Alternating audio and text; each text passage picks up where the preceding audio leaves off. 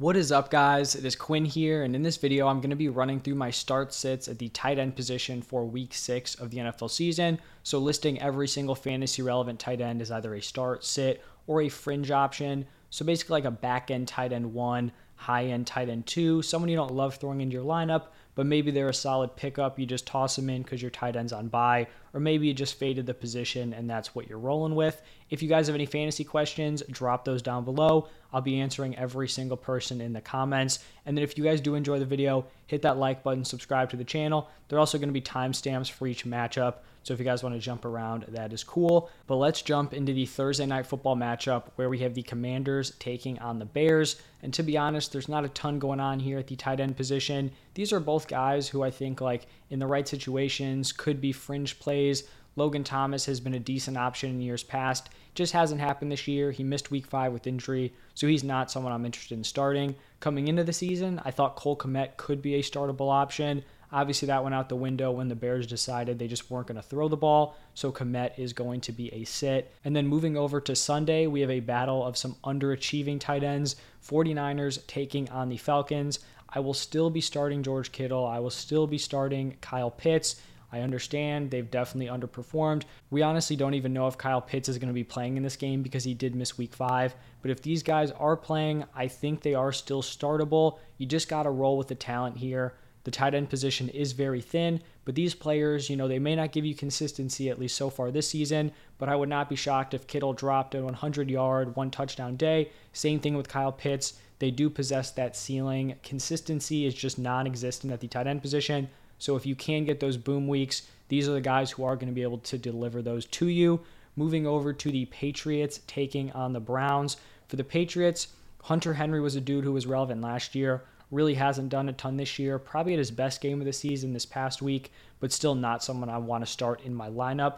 On the Browns side, I think David Njoku has established himself as a very strong start. He racked up another game of elite usage, had an 89% route participation that is top tier at the tight end position.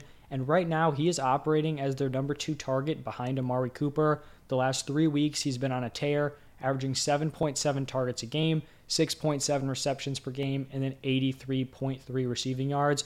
I mean, averaging 83.3 receiving yards at the tight end position, even over like 3 weeks, that is still really, really solid production. And it's not like he had one wild outlier game where he had like 200 yards, and then the last 2 weeks it was like 20 and 20. He's just very consistently put together 3 strong weeks. So I think Njoku should be a lock in lineups at this point. Then moving over to the Jets taking on the Packers. For the Jets, I feel like I have to talk about Tyler Conklin because he's someone that I was into early on in the season as a waiver wire pickup, a solid, dude to toss into your lineup. At this point, I think he's actually droppable. I have him listed as a sit, and since CJ Uzomah has gotten healthy, he's really cut into Conklin's usage. The appeal to Conklin was that he's not some elite talent, but the first 3 weeks of the season, he was getting elite route participation, like 80 plus consistently. That's out the window now. We saw CJ Uzomah come in. He outsnapped Tyler Conklin. And then Conklin actually only ran 7 total routes. 7 routes is not going to be getting it done. I mean, he was averaging over like 7 targets a game early on in the season. That's only a 29% route participation in week 5. So at this point, totally irrelevant for fantasy. Tough to see, but if you guys had him, time to pivot. On the other side with the Packers, Tanyan's going to be a sit. Just hasn't really put it together so far this season, so he is going to be a sit just like Conklin. Then we have the Jaguars taking on the Colts, and I have Evan Ingram listed as a fringe start here. Basically, his production and usage so far this season has matched that of a fringe top 12 tight end. He's 13th in target share at the tight end position, 14th in route participation, 9th in air yards, air yard share, and ADOT, 10th in receptions, and then 12th in receiving yards. So you can see in all those categories, he's like, fallen somewhere between tight end 9 and tight end 14. He is also coming off of a 10 target game. So maybe you have a tight end on bye, a dude like TJ Hawkinson. Evan Ingram is someone who's probably still on waivers in most normal sized leagues. So I think he's a solid plug and play if he is out there. For the Colts, they've had these weird games where like Mo Alley-Cox had a 2-touchdown day, Jelani Woods had a 2-touchdown day. Still don't trust any of these dudes. So Mo Alley-Cox, Jelani Woods, both of those dudes are going to be sits. Then we have the Vikings taking on the Dolphins. For the Vikings, I feel like Irv Smith has some potential later on in the season to be a fringe play. during bye weeks. But at this point, he's just, not giving you enough to really want him in your lineup. On the other side with the Dolphins, Gesicki just has not been fantasy relevant so far this season. That, usage shift from last year to this year has really just killed his fantasy value. Then we've got the Bengals taking on the Saints, and I have both Hayden Hurst and Taysom Hill listed as fringe plays, and I do want to talk a little bit more about both of these players. So starting off with Hayden Hurst, I feel like he has emerged and established himself as a solid low-end tight end one play. So I'm not throwing him in there as like a mid-tier option.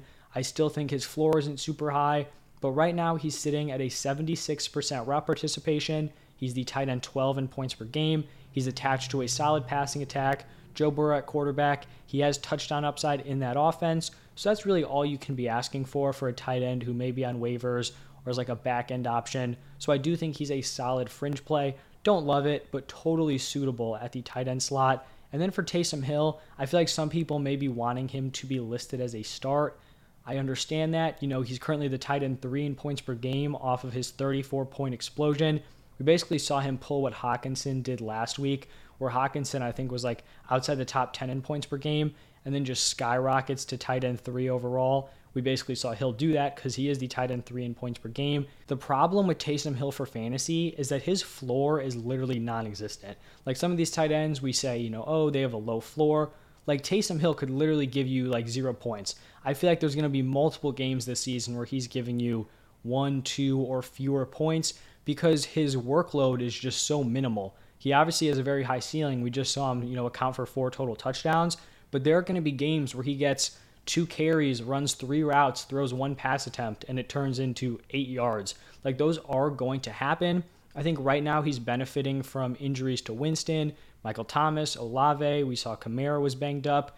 The more weapons this offense has that are banged up and out, the more opportunities Taysom Hill is going to get. So maybe if we're looking at this team heading into Sunday and Winston is out again, MT's out, Olave may be out with a concussion, then I think we probably could bump Taysom Hill up to a start.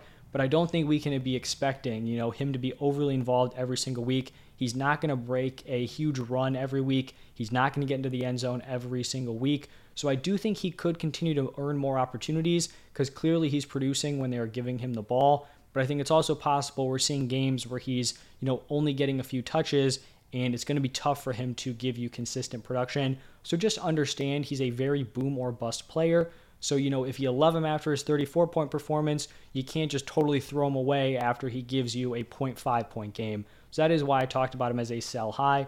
But if you want to hold on, chase the ceiling, I get it. Next up, we have the Ravens taking on the Giants. 2 pretty clear calls here. We're obviously starting Mark Andrews and then sitting Daniel Bellinger for the Giants. Then we have the Buccaneers taking on the Steelers. And kind of unfortunate for the Bucs here because even with Gronk out, Brady has still kind of locked in and targeted these tight ends. Like consistently, Brate's gotten involved. Cade Otton was super involved this past week with Brate out. And you can just imagine that if Gronk was in there, he would be giving you really, really strong production. But at this point, none of these dudes are Gronk. So Brate, Otton, both of them are going to be sits. For the Steelers, Pat Freiermuth is coming off of a very down week 5. He's still someone I think we can trust as a start in your lineup. He's not a mid to high end option, but I do think he's a step ahead of like the tight end 12, tight end 11 range of players at this point. Next matchup is between the Panthers and the Rams. For the Panthers, just nothing going on here fantasy-wise at the tight end position. For the Rams, I do want to talk about Tyler Higbee here because I think at this point in the season, Tyler Higbee should be regarded as a high-end tight end 1 on a week-to-week basis. So far, he is averaging 12.4 PPR points per game. You may look at that and think like, it's all right, not super impressive. Typically, that's like a mid-tier tight end 1 finish. He's averaging 12.4 points per game with 0 touchdowns. That is a lot tougher to do. He's currently leading all tight ends in targets. He has a 25.3% target share. That is a crazy target share for even a wide receiver. Like if you had a fringe top 12 wide receiver who had a 25.3% target share, you'd feel pretty happy with that. So at the tight end position, that is crazy. He has the number 2 snap share at the tight end position, number 3 in route participation. He is a high-end tight end 1 moving forward, and maybe he can string together a few touchdown games. Then his value is just going to go through the roof. Next game is between the Cardinals and the Seahawks. For the Cardinals, we continue to fire up Zach Ertz as a very, very safe option, solid mid-tier tight end one play. Then for the Seahawks, I'm sitting Will Dissly and Noah Fant. Dissly is slotted in for a few touchdowns, but this is a really solid split here between those two. Not interested in either for fantasy. Then in the best matchup of the week, we have the Bills taking on the Chiefs. For the Bills, if Dawson Knox is healthy, he is still someone I'm going to be sitting. Just hasn't come through for fantasy this season. And then for the Chiefs, I obviously will be starting Travis Kelce coming off of a monster 4-touchdown game. He really clutched up for me in one league. I think I was down had to be 20-something points. I had Kelce. My opponent had Waller.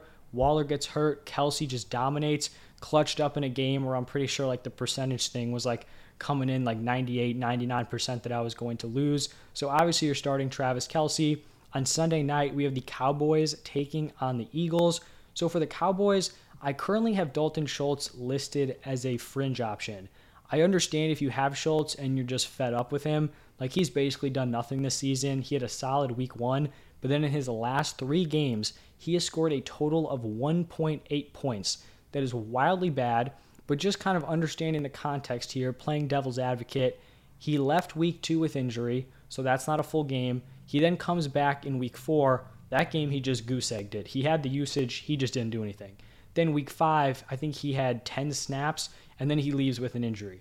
So, 2 of those games, he's not finishing them. One of them, he leaves, very, very early on. So obviously we don't know if he's going to be totally healthy for week 6. I did see a report that they think he's going to be good to go. I'd say if he's healthy and Dak is still out, he's a fringe option. I totally understand if you want to go in a different direction. Maybe you can't trust the health. I get it. I think when Dak comes back, he's going to be a much more reliable option and should probably slot in as a top 10 tight end once Dak is back at quarterback. For the Eagles, you just continue to ride Goddard as a really strong tight end 1 option. And then the final game of the week, Monday Night Football, Broncos taking on the Chargers. Still sitting Alberto. Got a few snaps, played more than he did in week 4, but still not even close to relevant for fantasy. And then for the Chargers, I have Gerald Everett as a fringe. I will say that I'd be more confident, once Keenan Allen or if Keenan Allen is ruled out. I think Everett has benefited from Allen being out of the lineup. Everett is not a tight end who's been given this elite usage. I talked about Tyler Higbee, who has that crazy usage. Right now, Gerald Everett is 22nd in snap share, 15th in route participation, and 19th in target rate. If you told me that, I'd be all right, that's a mid to back end tight end 2. He is currently the tight end 9 in points per game. So he is producing, despite not having insane usage metrics. So I think he's still a fringe option. Like I said, if Keenan is out, I think I'm more confident in Gerald Everett moving forward. He definitely has the touchdown upside on a top offense, so something to monitor throughout the week. But that is every single week 6 matchup. Hit that like button if you enjoyed the video. Comment down below. I posted my quarterback start sit today. Running backs, wide receivers, those were posted yesterday. So go check those out if you haven't seen them already. But as always, thank you for stopping by, and I will see you guys in the next one.